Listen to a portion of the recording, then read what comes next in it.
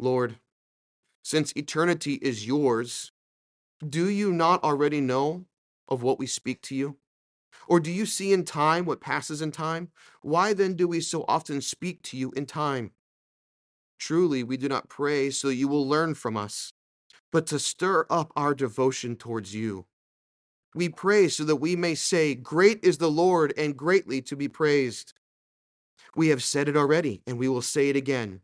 We do this for the love of your love. For we pray also, and yet truth, that is, Jesus himself has said, Your Father knows what you need before you ask him. So it is our affections that we lay open to you, confessing our own miseries and your mercies on us. Through prayer you may free us wholly. Through prayer you may cease to be miserable in ourselves and blessed in you.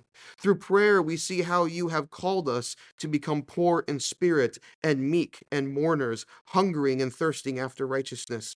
Through prayer we learn to become merciful and pure in heart and peacemakers. See, we have told you many things, as we could and as we would, because you first wanted us to confess to you, our Lord God. For you are good, and your mercy endures forever. God's people said, Amen. This morning we're working through the second section of Malachi. If you recall, we talked briefly about how Malachi is broken up into 6 sections based on 6 questions, which are really accusations God has against his people. And he puts words in their mouth. They dialogue back and forth. This second section deals specifically with the relationship between God and his people in worship. We looked last week at the first 3 points of this section: who we worship, which was in verse 6, the offering that God requires for worship, that was 6 to 10, and then the goal of worship, which was verse 11. This morning, we're going to look at how we worship. And it's this full section, but I've tried to break it down into 2 bigger chunks so that we can kind of work through this together. The first is from chapter 1, verse 12 through the end of the chapter, verse 14. So 1:12 through 14. This is wearisome worship. Wearisome worship. Then we'll turn to the second chapter and look at those first 9 verses, 1 through 9. And this is plead for your pastors. Plead for your pastors. So wearisome worship, and then plead for your pastors. So let's jump right in. This wearisome worship. If you remember, verse 6, at the beginning of this section, God says, a son honors his father and a servant his master. If then I am a father, where is my honor? And if I am a master, where is my fear? Says the Lord of hosts. To you, O priests who despise my name. We talked about last week how there is this father title given to God. It's a tenderness of the Lord seeking his own children out, his loving them and providing for them. And this week I said we would look at master, and we're going to look at that very briefly. The word there for master, well, many of you are probably familiar. It's the word Adonai. It's the word Lord. And the problem with the term Lord or Master is just like when we think of human fathers and we try to go to God, we add all of these incorrect ideas about God. If we think about earthly masters or earthly kings and try to put that on God, we'll have all of these wrong notions about what it means for God to be a master. In fact, I think the only thing close, other than if we could switch in the scriptures and go look at David for a while, is something actually of our own imaginations. What do I mean? Many of you might be familiar with the tales of King Arthur and the Knights of the Court. Um, it's completely fictional, but the idea is to have this perfect idea of what it is to be a king and to have a kingdom. The king, Arthur, rules with justice and equity and righteousness.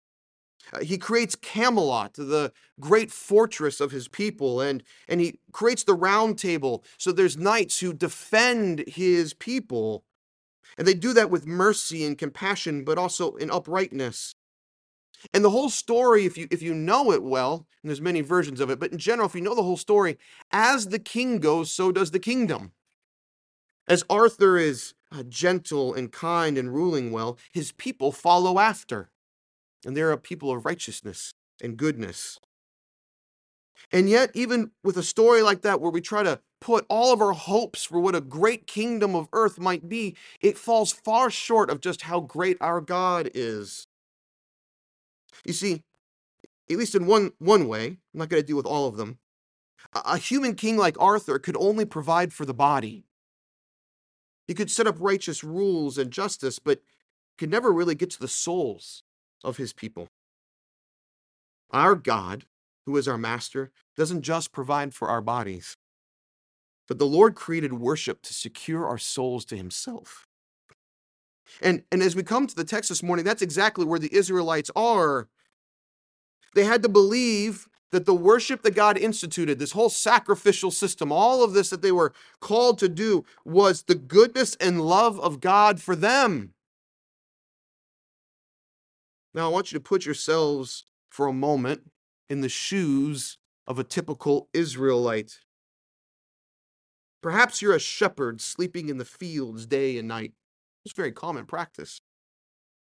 There's constant worry of cold and hunger and predators. The thing is, your whole family sleeps with you in the field. So there's nights you toss and turn wondering, will my children make it through the night in the field? And all the while you're doing that, while you're trying to keep your household going in the right direction, you have the job of marking out all of the best of your herd. Every firstborn male that opened the womb, that's the Lord's. Any sheep that's out there, any goat that's out there that's healthy without blemish, that has to be separated for sacrifice. You see, all those were reserved for temple worship. And how has that worship done anything to secure the welfare of your household? Or maybe you're a vine dresser. All year long, you tend to the olive trees waiting for the first buds of spring. Olive trees require a lot of work. And you know those first fruits. They're often the very best. They make the very best oil. They're the sweetest and the most satisfying. But they belong to the Lord. The first tithing of the first fruits for his harvest festivals. And whatever has honoring the worship of the Lord done to provide financial stability for your home. Or you might be a farmer. Picture yourself working your parents' farm. They're old, they can't provide for themselves any longer. And all of your other siblings, they've gone off. The Lord's provided spouses for them. They've started their own households. They have their own fields. They've left you to tend to the fields of your parents. You have to watch daily the sky and the soil, being careful to plant the right crop at the right time. You have to keep back some seed for the future harvest and a tenth for the free will offerings of the Lord's worship. Every day you see the fruit grow up, bud, and give forth. And all the while you know that a good portion, a large portion of that, will never go to help you be free so you can marry who you want. Worship has only ever cost you your dreams. You see, the Israelites knew that they couldn't completely negate worship. They had painful memories of what it was like for their fathers and their forefathers. When they went after all these other gods, when they forsook the temple, they knew what the punishment was if they just completely checked out. Matthew Henry says this: the people were so far convinced of their duty that they would bring sacrifices, so they know they can't lay off. They did not wholly admit the duty, but what did they do?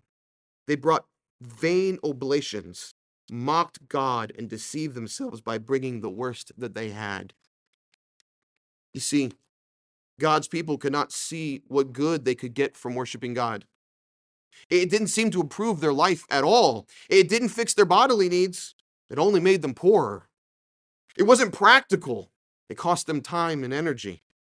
There was no therapeutic effect. They often left worship without feeling very good about themselves at all.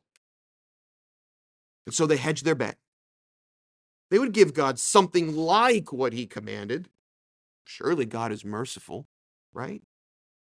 But they'd also keep from paying the full cost of worship. And frankly, that's what we see all the way up to Jesus' own day as the people gathered in the temple to fulfill their sacrificial duties. We read Matthew this morning. The money changers had found a way to make worship happen while all the while taking in money for themselves at the exact same time. They were selling doves, right? And animals to make sure that sacrifices could happen.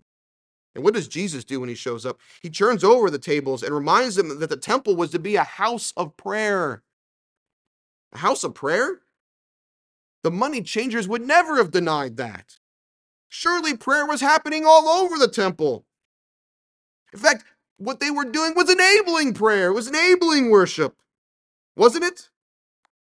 In fact, I wouldn't be surprised if the money changers every morning got up and actually had prayed for a good day's take. The problem was not a lack of worship, but a deception in their hearts that they could worship God and have the world at the exact same time. And we must be very careful not to fall into that same deception or foolishness. Because here's the problem with deception, brothers and sisters. You don't know when you're deceived. You don't know when you're deceived. And so the Israelites, they dishonored God by seeing his worship as wearisome. They looked no further than the burning of the sacrifice, and they thought it was a pity to burn it if it was good for anything else. And although Christ has come to remove the sacrificial system, we're still bound by Christ, the perfect lawgiver, to worship the Lord. We discussed last week how the Lord is still seeking those who will worship in spirit and in truth. That the heavy burden of having to raise livestock or crops and haul them to the temple and offer them up as a burnt offering has ceased. Praise the Lord for that. But God still gathers us every week for the purpose of praising him and receiving the gift of his love, grace, and comfort uniquely offered in public worship. The temple made with hands is destroyed, but the second commandment still stands as a blessed duty for us to fulfill. Yet, despite having the heaviness of the Mosaic sacrifices removed, you and I, we still struggle with the very same sinful attitudes and desires that Israel did. We look at the time it takes away from our Sunday to gather when there's so many other good things I could be doing. We know that the Lord requires our absolute attention. But you know what? There's a week to plan for, isn't there? And business to be done come Monday. Our affections are supposed to be set on God, but who knows? Who knows how real my fears or anxieties are to me right now? And we can't see how worshiping God will make us at all better off. Israel was stuck between that rock and a hard place. The Mosaic law was clear, and the principle is repeated even in verse 14. If they withheld what God had commanded, there was a curse. But if they gave what was required in their own minds, they would lose out. Everything seemed to be a burden. But the Lord's desire was never for it to be like that for his people. There was a time, much like the days of Malachi, when Isaiah addressed a very similar situation. Isaiah 43:22 says, "Yet you do not call upon me, O Jacob, but you have been weary of me, O Israel." Hear that? They're finding the worship of God wearisome. "You have not brought me your sheep for burnt offerings, or honored me with your sacrifices." Now listen to what God says. "I have not burdened you with offering, or wearied you with frankincense. You have not brought me sweet candy with money, or satisfied me with the fat of your sacrifices, but you have burdened me with your sins. You have wearied me with your iniquities." See, the Lord was never after their goods, but he was out for their very good. He desired to be near his people and to satisfy them with himself, not allowing them to go after the things which will fail and fade and fall away. The sacrifices were an external symbol of their dedication to God, of their saying, better is the Lord than even the fat of the offering. God didn't want it to be wearisome. He didn't want it to lay it on their shoulders. It wasn't supposed to be hard. It was supposed to be joyous. Micah 6, 3 through 5. O my people, what have I done to you? How have I wearied you? Answer me. For I brought you up from the land of Egypt and redeemed you from the house of slavery. And I sent before you Moses and Aaron and Miriam. O my people, remember what Balak, king of Moab, devised, and what Balaam, the son of Beor, answered him, and what happened from Shittim to Gilgal, that you may know the righteous acts of the Lord. See, the people were only wearied because they forgot what God was like. The Lord who worked everything out for their good to bring them near to him. The cost was to be weighed against the glory of having the covenant-keeping God for their own.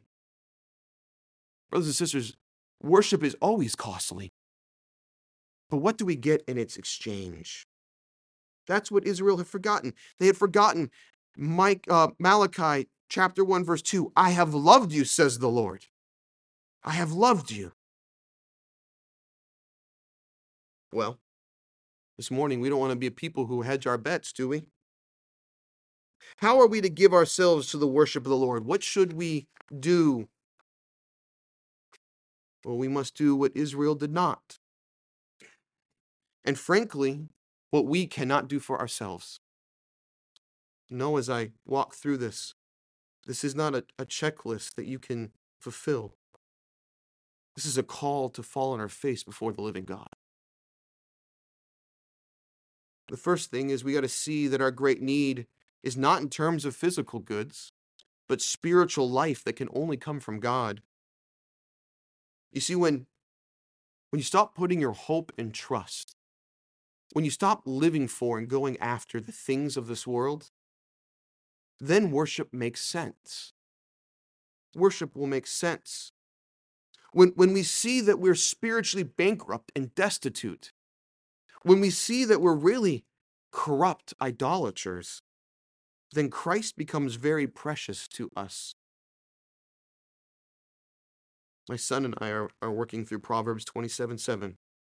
One who is full loathes honey, but to one who is hungry, everything bitter is sweet.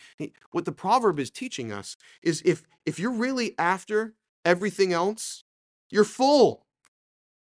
You're finding pleasure in the world. What have you need of Christ and the gospel? But if you see yourself as hungry, desperately needy, absolutely empty of any righteousness, then any little thing from the Lord is sweet, including his worship, especially his worship. Second, you and I have to look on worship as the Lord Jesus Christ being brought near to us by his Spirit. We think so often and so wrongly that worship is something we do for God, forgetting that God has no need of our worship. We don't make him glorious. We don't make him full. No, instead, we have a need. We have a need. We have a need of having the Lord Jesus Christ be very near to us, to help us, to strengthen us. And how does that happen? Baptist Catechism question 93 says this: what are the outward means whereby Christ communicates to us the benefits of redemption? In other words, how are we going to draw on the Lord Jesus Christ? How are we going to taste and see that the Lord is good? Answer: the outward and ordinary means. What has God given and said, this is how it will happen, whereby Christ communicates to us the benefit of redemption, are his ordinances. His ordinances, especially the word, baptism, the Lord's Supper, and prayer, all which are made effectual to the elect for salvation. You see, when we come to worship, God has given us specific things to do, specific things to be active on, specific things to work through. Not to labor us, not to be like a cow plowing a field with a yoke on us, difficult and hard, but instead for our joy. What if I told you this morning that you could have a face-to-face encounter with the Lord Jesus Christ if you went downtown on King Street? I told you the exact location. How many of you, as soon as we were done, would run off to go to King Street to have the face-to-face encounter with the Lord Jesus Christ? I bet you most of you would. Most of you. And yet the Lord has said, better than me telling you a specific time and place where you can see the bodily Lord Jesus Christ, I have given you worship in the church where you can be guaranteed that Christ is there. And you can have him in all his fullness. Isn't that joyous? Isn't that wonderful? Isn't that better? It is, brothers and sisters, it is. How? Well, the word, which is Christ's word, convinces us of our sins. It shows us our need of Christ. And then builds us up in holiness and comfort through faith to salvation. The word comes along. It says, here's Jesus who's done everything for you. Fulfilled the law perfectly. Made the Father's love acceptable. Given you all his graces. Comforted you in the Holy Spirit. Look to him. Trust in him. Baptism. Baptism is a sign of being engraved into Christ, of having our sins removed and of belonging to God in newness of life. It's a sign to say, you're written, beloved, in his very wounds. You've been washed, so you're no longer an alien or a foreigner seen for just your sin, but now you live the Christ-centered, Christ-empowered life, the one that knows the joy of the Father. The supper. What is the supper? Other than coming together and seeing Christ and partaking of him spiritually, not physically. It's not his actual body and blood, but spiritually. We eat of him, and what happens? He nourishes us. He builds us up. He causes us to grow. Prayer. Prayer assures us of being brought near to God, that Christ is constantly praying for us as well, that he's done everything to remove the barrier between us and the Lord, that the veil has been torn, and now the presence of God is with us, and that we can continually receive his mercies. You see, the means of grace are how the Spirit comforts us. Christ gives us grace, and we know the Father's love. Isn't worship awesome and wondrous and good? The third thing we have to do, we have to see our need of it. We have to pay attention to it. We have to come exactly where God has promised and be assured that he's going to do this. The third thing then is we must take corporate worship into private worship. We're not supposed to take corporate worship into private worship. Baptist question 95. How is the word to be read and heard that it may be effectual to salvation? So we know that the preaching is what's going to do it.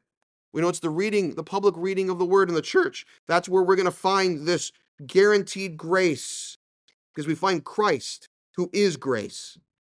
Answer. That the word may become effectual to salvation, we must attend thereunto with diligence. So you have to pay attention to it.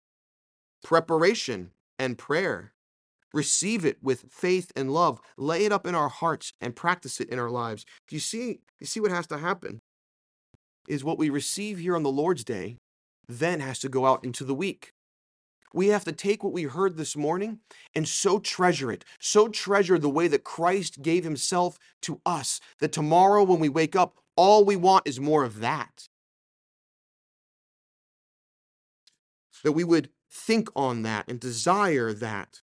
And then as the week goes on and it's hard and we're trying to live out that very preached word, we look then to the next Lord's Day, anticipating that when we get there, he will water our souls again and give us what we need for the next week. And so the content of our private worship should not exclusively, but should include what was preached to us. The prayers that we pray alone and as households should echo the prayers that we heard the body pray. We should look forward to the coming worship with joy and practice the word received with humility. Those are the things that we need to do for worship, not to be half-hearted, but desired. Let me give you a practical thing. It's not in my notes, so I don't want to ramble, but let me give you a practical thing. How about this? Every morning after you say your prayers, before you start reading the Bible through the year, just go over your worship journal notes and pray and ask the Lord to do that for you. 5 or 10 minutes. Start there and see if the Lord does not honor that and increase your desire for his worship. This doesn't have to be rocket science, brothers and sisters.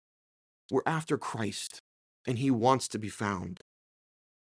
Fourth, pray that the Lord will allow us to be satisfied in the uneventful, routine, constant, and regular worship of him. One of the things our hearts is so after is something new and novel. We want to be titillated and excited. That's what we want. It's the reason why Netflix exists, isn't it? So you can flip, flip, flip, flip. You never really ever watch anything, but it's that high of just constantly seeing all that's new out there. Brothers and sisters, worship is not like watching your television. Worship is a holy act where we respond to God's goodness to us. We need to learn that the regular routine, which seems so boring and mundane, is exactly what God wants for us. It's predictable. It's reliable. It's faithful of him to do this. And it will nourish our souls. Know also, that means that as we gather together, everything is working against us to be satisfied in that. There's noise in the sanctuary, right? Our hearts are going to want to go after that. Is the noise wrong? No. Is our hearts wrong? Yes. Right? Work is going to eat at the corners of your brain, things that you need to pay attention to, the groceries you need to get afterwards, the food you need to get prepared. Are those things going to try to distract us from what is so plain and ordinary? Yes. Are those things wrong? No. But worship is better. The reason why we fast and pray is to declare to the Lord, yes, my body needs food, but more than food, I need the Lord.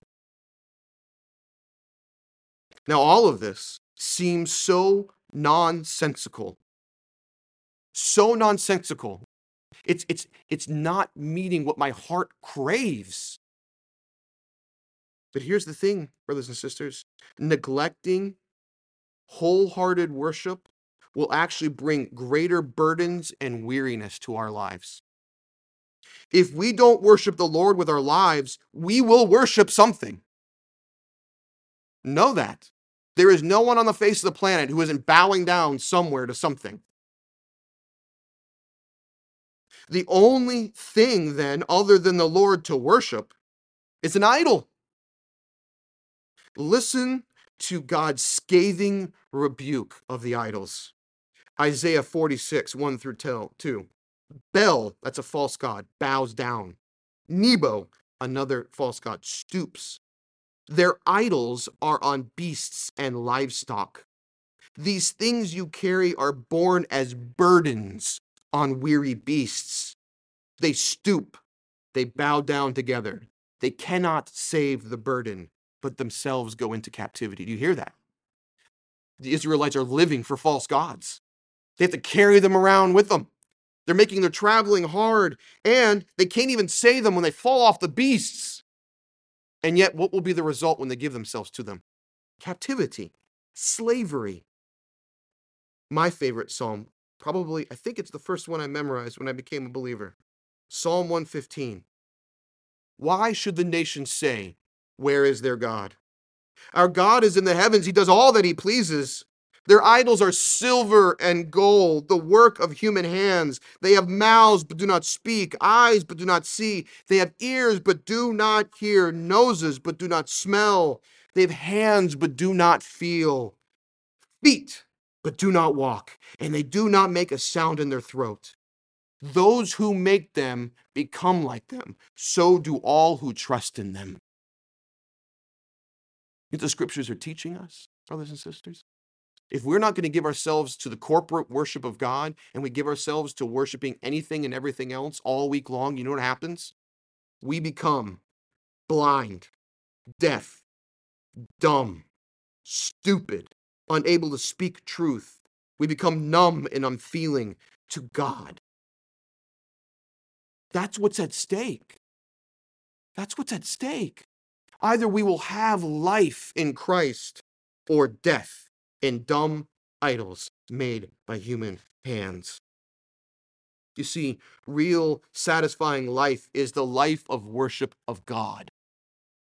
And that's exactly how the Lord Jesus Christ would see us, would want us to see worship him of this even today. Listen to Matthew 11:28-30. Come to me, all who labor and are heavy laden, and I will what? Give you rest. Take my yoke upon you and learn from me, for I am gentle and lowly in heart, and you will find rest for your souls. For my yoke is easy and my burden is light. How sweet a Savior we have, that he would offer to be so near to us, sinful creatures, to relieve the burden of sin and idolatry in exchange for nothing more than blessed rest in him. And not just for now, but for eternity, in that great worship that will be found in heaven forever. Read the book of Revelation. How does it end? Endless worship and peace because of Christ. He is a great king, and the loving, fatherly fear of him will bring us life. Life, brothers and sisters. We turn to the second point, this pleading for your pastors. When you look at the text, the failure at full-hearted worship in Israel started in the people's hearts, but it was exacerbated by the priests of the day. It wasn't just the hoi polloi, the common person out there having the problem. It was the very person offering the sacrifices. The repetitive work of hauling up the animals, and then washing themselves clean, and then having to remain separate from all these other things that other people could do was a wearisome thing to them. Think about it, an endless line of people coming up, and what do you have to do every time someone comes up? All right, let me look at the animal. Is that perfect blemish? There's a spot in the back. Oh, that's just dust. Let me make sure that the animal is exactly right. All right, now I got to check your heart. Tell me, do you love the Lord your God with all your heart, soul, mind, and strength? Have you broken his law? How can you have atonement made for you? Can you imagine doing that for person after person after person after person, day after day, week after week, year after year? And as a priest, they're standing there and they're looking around and they're going, look, we're doing this. We're trying to be faithful, but the Lord is not making Israel a great nation like it was under Solomon. Where's the wealth? Where's the prosperity? And even if he didn't do that, you know what? There's not great reform like in the day of Hezekiah. We don't see God's people fervent for him the way we want. And even worse, the long-form Messiah that we were so certain would come back when the temple was built, he hasn't appeared. Why keep going on? And so they scoffed, just like the people at the worship of the Lord. And this is really the long history of Israel. There's this symbiotic relationship between God's people and their leaders. The people chose Saul, for example, because their hearts were set against the Lord. They wanted a king like all the nations. But Saul also encouraged the people to faithlessness. Eli's sons were evil and oppressed the people of God, hindering his true worship, which then only emboldened them to greater sins. God's people and those who lead them in worship both need to pursue their Lord as one, the one love, the love as the Father and a master, instead of trying to come to God as a means to another end.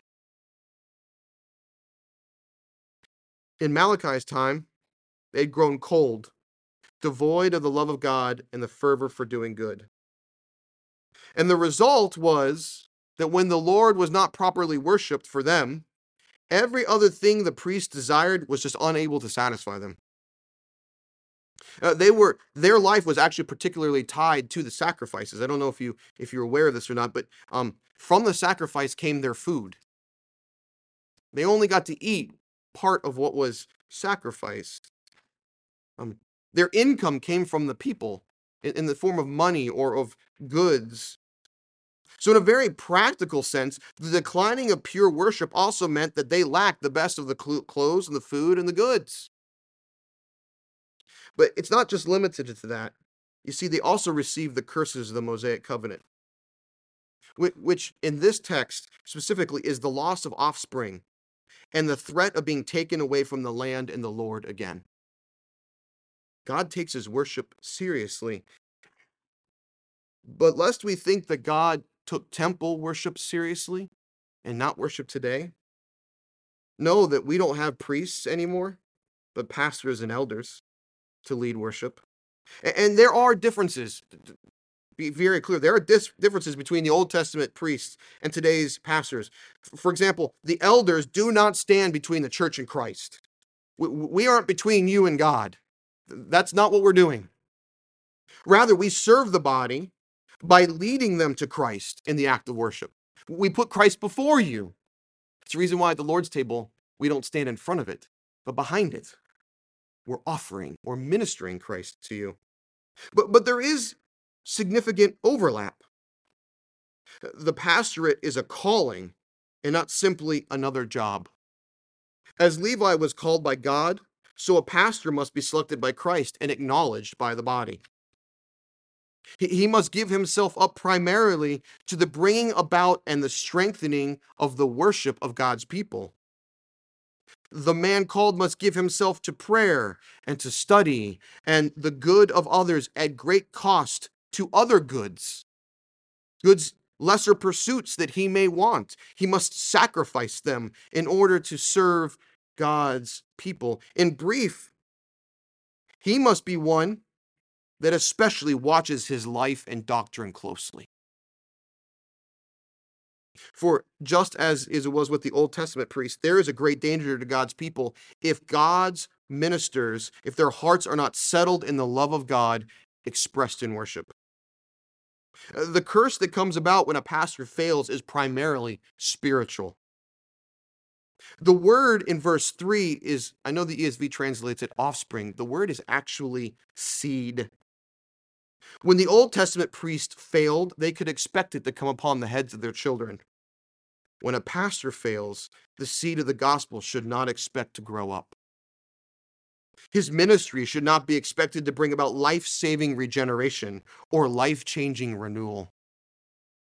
The curse of half-hearted worship by a minister is a congregation that tends towards Pharisaism, rampant sin, cold-hearted worship. The pastor is not ultimately over the congregation, brothers and sisters, but when he fails to guard worship and gospel ministry, he's like Eve handing the poison fruit to Adam, with it the invitation to death. But this isn't the Lord's intent for his ministers, nor for his people. If the covenant with Levi was called one of life and peace because it pointed to Christ in shadows, how much more is the covenant of grace now that we see Christ clearly? The pastor is a means to point God's people to the life-saving person and work of the Lord Jesus Christ, and that is his sole calling.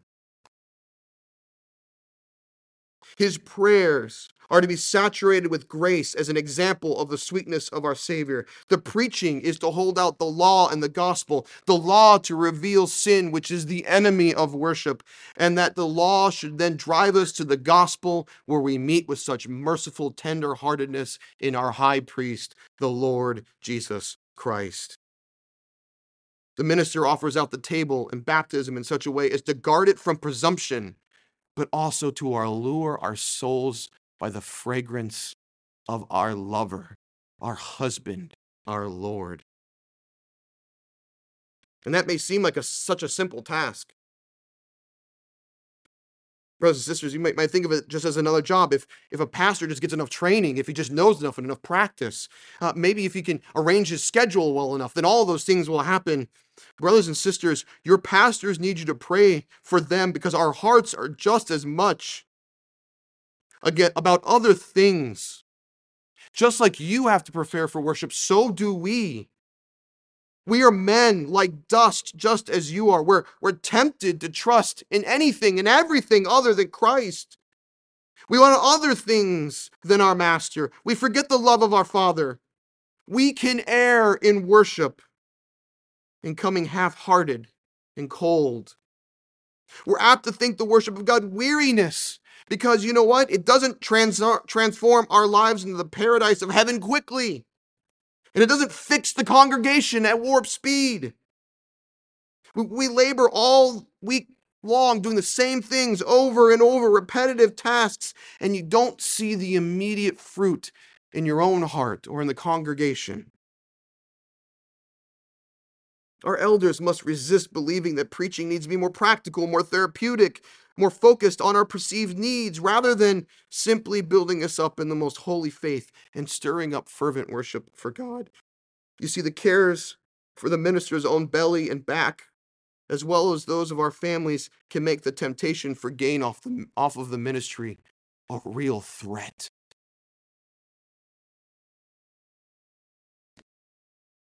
We are to be ambassadors of the gospel of Christ, but we're liable to fall in many ways unless the Lord Jesus Christ carries us along by the same grace each and every one in the congregation needs. In short, we run the real danger of being found to cause stumbling and corruption in our own hearts and in yours. So what are you to do? Pray that the pastors here would be fervent for Christ, that we would be about faith and repentance in our hearts and in yours. And then pray, congregation, that you and I would submit to their leading, to leading us to value and treasure and live for the same things. You see, the only hope you and I have is the gospel. In Christ there is a treasure trove of wisdom and knowledge. He is the pearl of great price to allure our souls away from the world. He gives life and life abundant, and it's found in his words. Jesus alone can feed our souls and quench our thirst for righteousness, and he can be found in corporate worship, the corporate worship of his people every Lord's Day, as he meets with us by his Spirit, caring for us and bearing us up all the way to heaven. He is the one we must all rely on to protect us from the evil and foolishness of our own hearts. And you know what? He delights to do so when we come to him humbly in prayer and to receive him as he is given in worship. Perhaps I could say this: the principal goal of this section, maybe the principle I want us to walk away with, is this. While you're working hard to lay hold of Christ in worship, don't only look to yourself. Pray for the elders to rightly prepare to lead us with clarity, praying, preaching, teaching the gospel. Cry out to the Lord for your own household to lean into the means of grace, and pray for the rest of this body not to go astray, but to diligently seek out the worship of the Lord. And now let's go do that very thing. Let's do that together as we turn to the prayer of confession and pardon. Let's confess our own sins and seek out forgiveness in Christ, and by faith receive the assurance that he is the assurance of the Father's love. Let us pray.